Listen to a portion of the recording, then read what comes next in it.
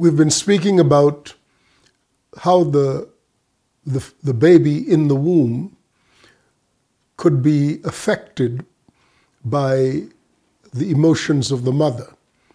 When the baby in the womb is affected by the emotions of the mother, these emotions in the soul of the baby, of the child, yet in the womb, become the base emotions, the foundational emotions of that person. In fact, they are the default emotions, which is why commonly people don't understand why they've always seemed to have been a certain way. Now, we've spoken about that before, so I won't address it further, except to say that these emotions are affected primarily by discussions that took place within the environment in which the child was being carried in the womb. In other words, when the mother is in some measure of distress, whether by her own doings or by interaction with the father or by the context of family dynamics, even generational family dynamics, these are the things that feed into and create the circumstances of distress that are passed on by the mother into the soul of the child, which in turn stir emotions within the soul of the child. And these emotions become the default setting of the child. So I want to move on from generational rootings, generational circumstances, things that have followed the family from generations. Now, when you are discovering the emotions that affected the child from the womb, look very closely at both sides of the child's of the person's generations. Look at the mother's generations, look at the father's generations. Because in them you'll begin to see things that appear to be recurring themes throughout the generations. And you will see that sometimes the same issues that the person you are dealing with, or if you are the person being helped in blockage removal, that there are other family members who have been similarly affected. For example, if there's suicides in a family, and you're dealing with someone who, or you yourself are being attacked with suicidal thoughts, it would be helpful to look back into the family to determine whether or not there are these roots within the family that have manifested themselves in other people within the family.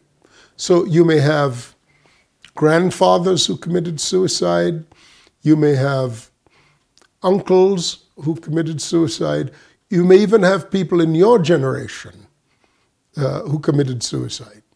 That tells you that from the womb, this enemy had been seeking opportunity and waiting his time, biding his time, to stir up the emotion of helplessness and hopelessness within your person, taking full advantage of any situation that stresses or distresses you to that point of desperation. A person who has these things in his or her family line, such a person is going to be susceptible to this form of demonic attack by the stirring of the emotions of helplessness or hopelessness. Sometimes even when the thing could be relatively easily, the issue at hand could be relatively easily understood or deconstructed. In that, if you're dealing with a spirit of suicide, for example, you'll find that there is a default setting to isolate, that the emotions of the person will likely isolate. They will want to, they won't want to come out, wouldn't want to get out of bed, they wouldn't want to get out of the house, they wouldn't want anybody over, they wouldn't want to talk to anybody about anything.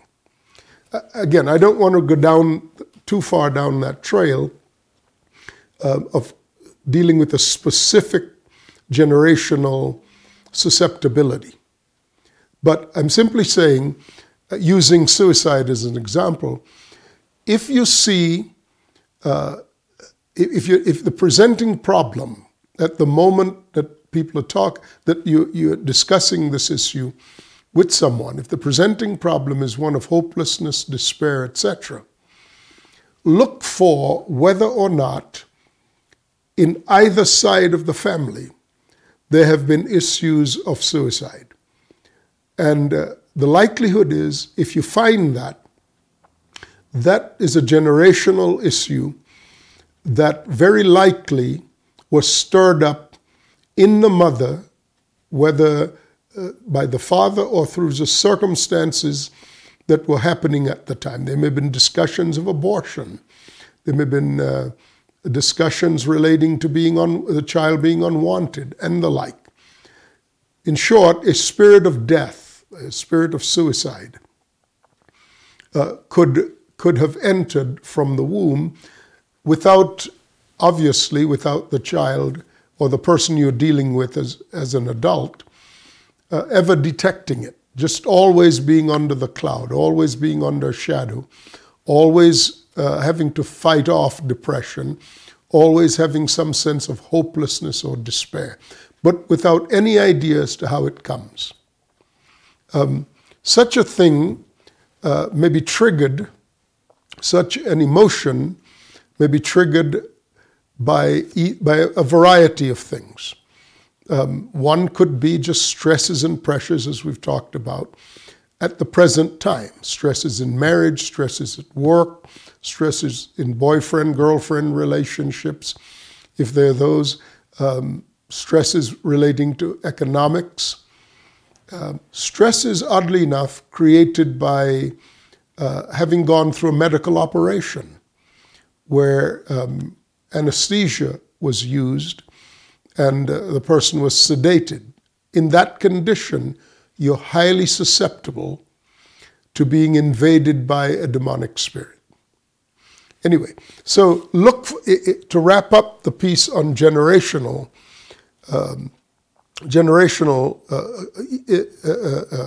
curses or susceptibilities that come upon the person from the womb, look up and down both sides of the parents' family dynamic.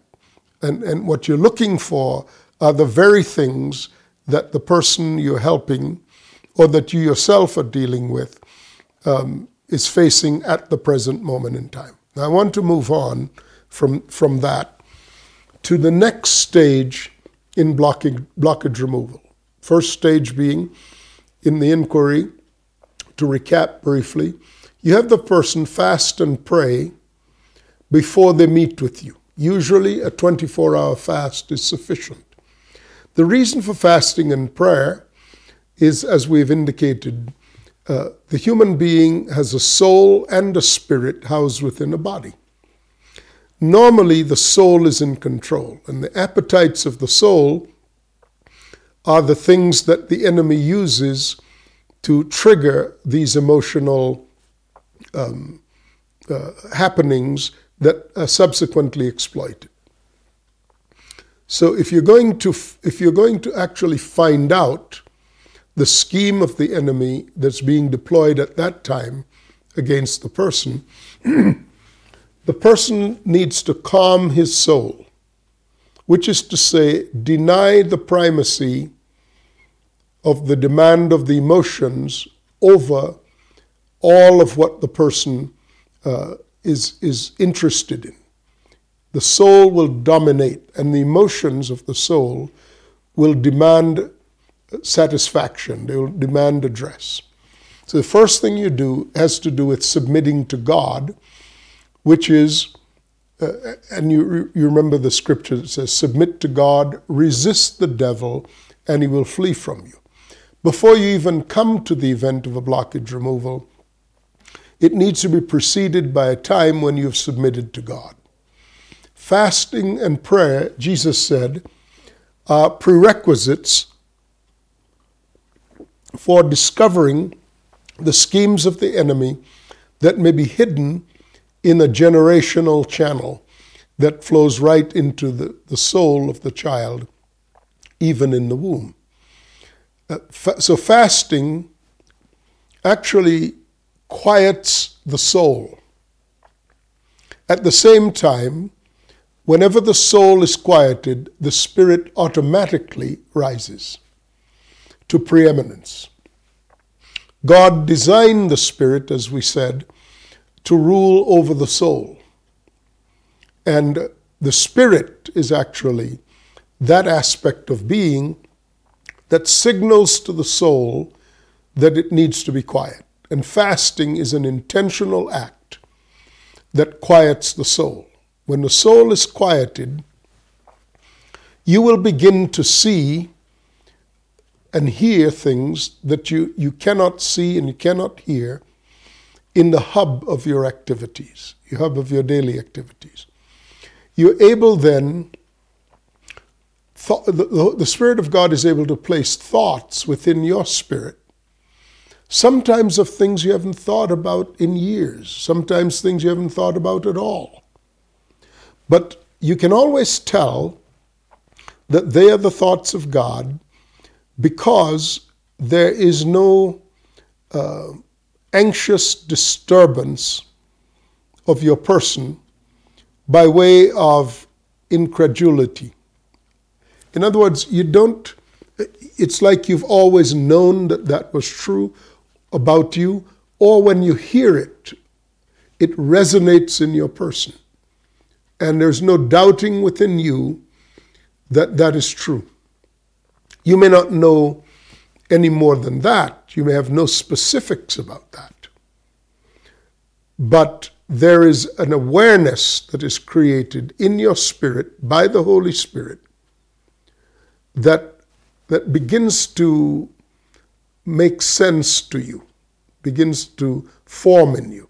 So whenever you're in an environment in which you've intentionally decided to fast and pray, anticipate that God will speak to your spirit. The Spirit of God does not speak to your soul.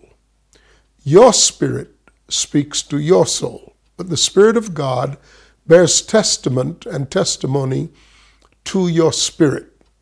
So when the soul has been intentionally debased, your spirit's frequencies are released. Your awareness of things from the viewpoint of God is greatly heightened and greatly activated. And that's the time when you'll hear things that may not have had a clear and obvious register in you beforehand.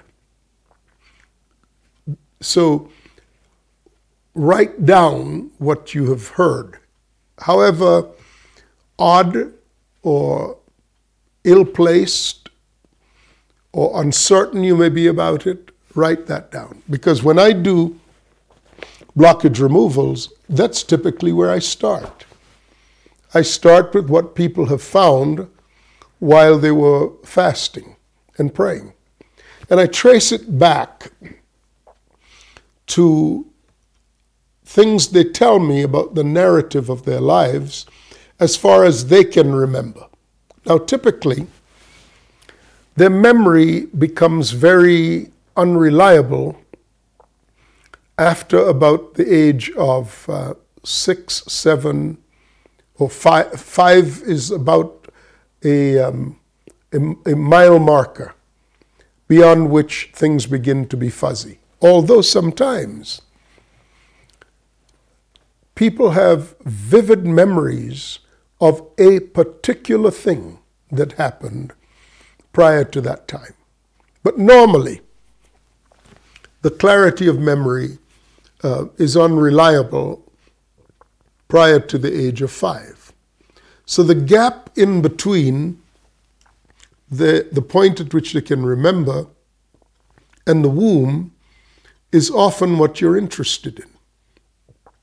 Because in that time, whether starting in the womb or shortly thereafter, things have been said or done with reference to the child that the soul's emotions have recorded, but the soul's mind has no clarity about. It eludes the soul's mind. So often people will have this sense of things, but they won't have clarity as to what it is. A couple of examples. I was working with someone recently who always felt unworthy, just completely unworthy. The person could tell me events beginning at the age of 5 or 6. But none of those things by themselves appeared to be causal to this profound sense of unworthiness that was locked up in them. So I asked the person, it happened to be a woman, but I asked the person if she knew anything about events that might have occurred in the womb. And she said, obviously she didn't know, but it was told her that there was a level of distress in the time of her birth. She was breached in the birth canal, and apparently she had relieved herself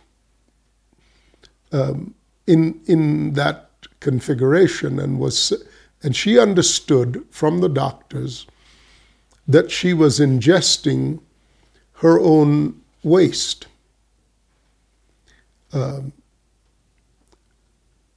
Very distressing, to say the least.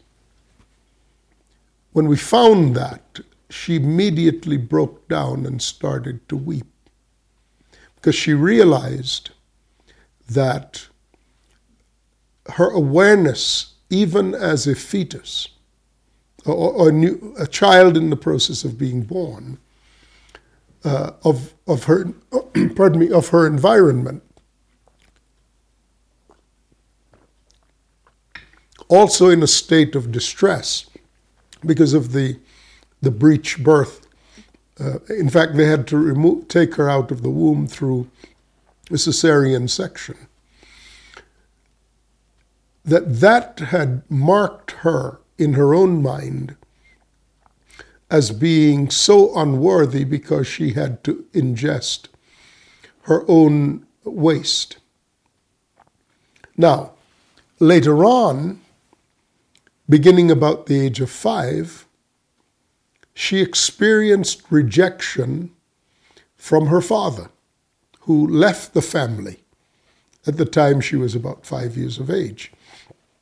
When we went back to talk about the family dynamics from the time she was conceived to the time her father left, it was clear that an affair was already taking place, and the father was already being unfaithful to the mother.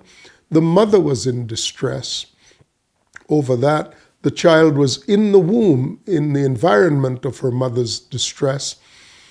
The periodic absence of the father, subsequent to the birth of the child, outside of the ability of her ability to remember, all these things were influences upon her soul, confirming to her the experience in the womb of that terrible condition I described.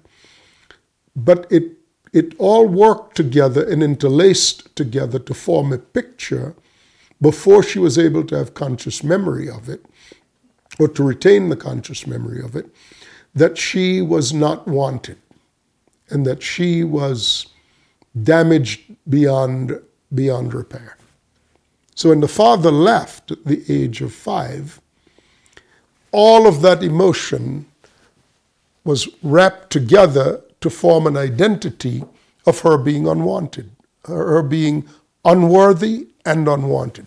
Needless to say, the primary problem that we had to deal with was the spirit of being unwanted, the spirit of an unwanted child, and one of being unworthy, even beyond unwanted. The base emotion was unworthy, being unworthy.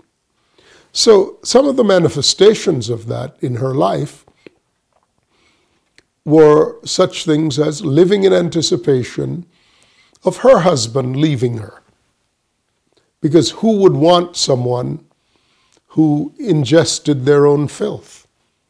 Who would want someone whose father left at the age of 5?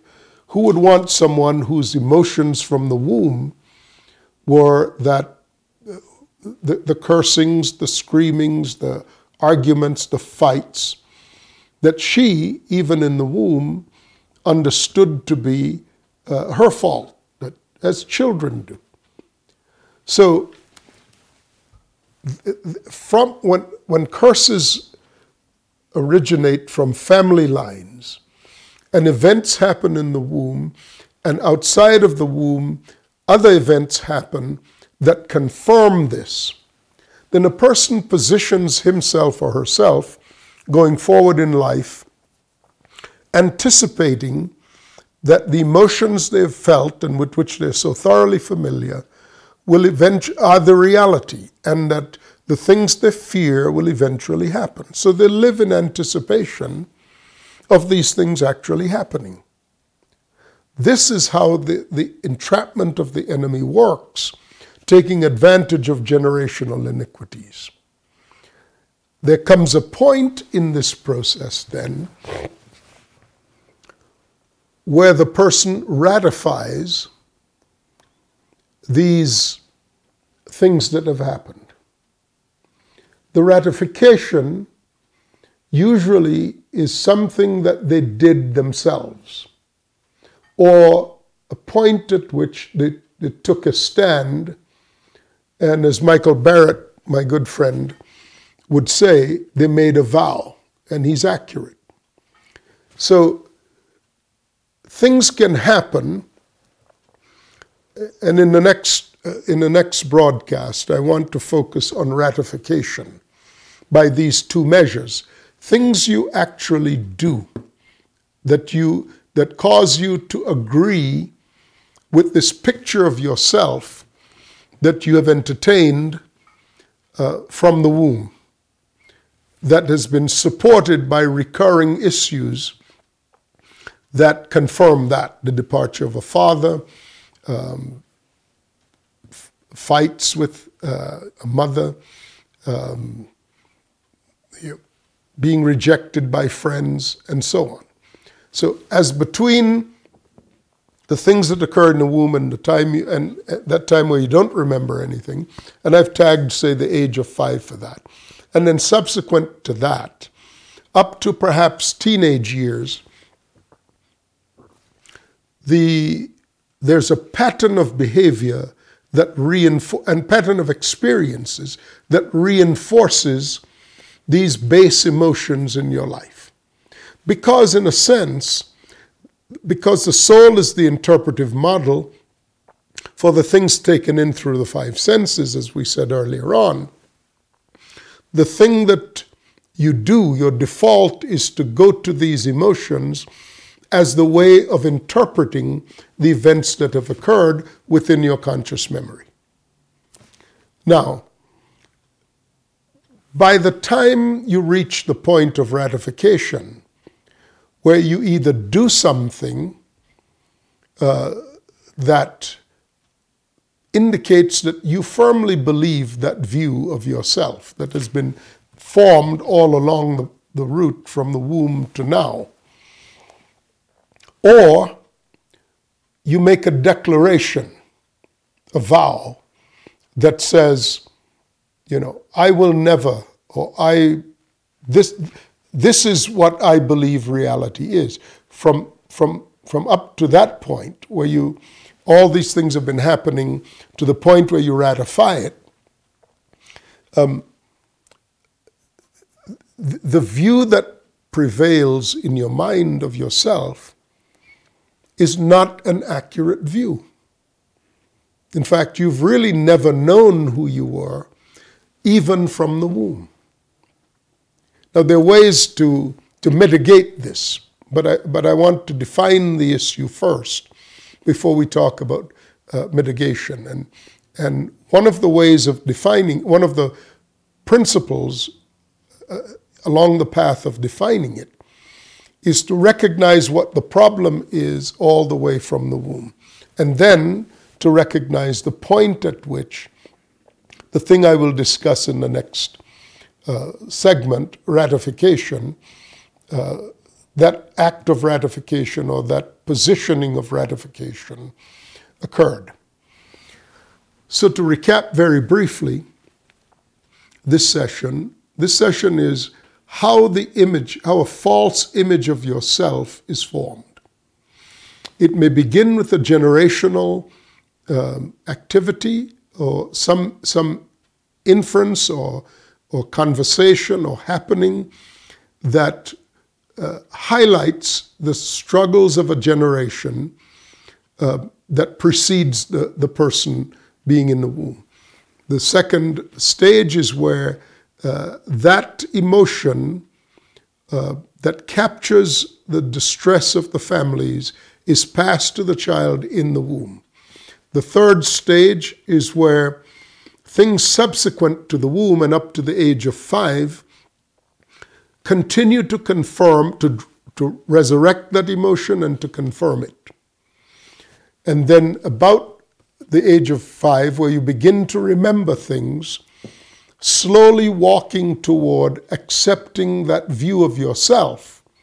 And you can easily see from that persons have no clear indication as to who they actually are, because their view of themselves is formed in a continuous lie that has been repeated over and over again in the most vulnerable stages of a person's existence, from the womb to the teenage years. I'll talk about ratification, where you come to a level of maturity where you ratify it and where your enemy traps you in that ratification.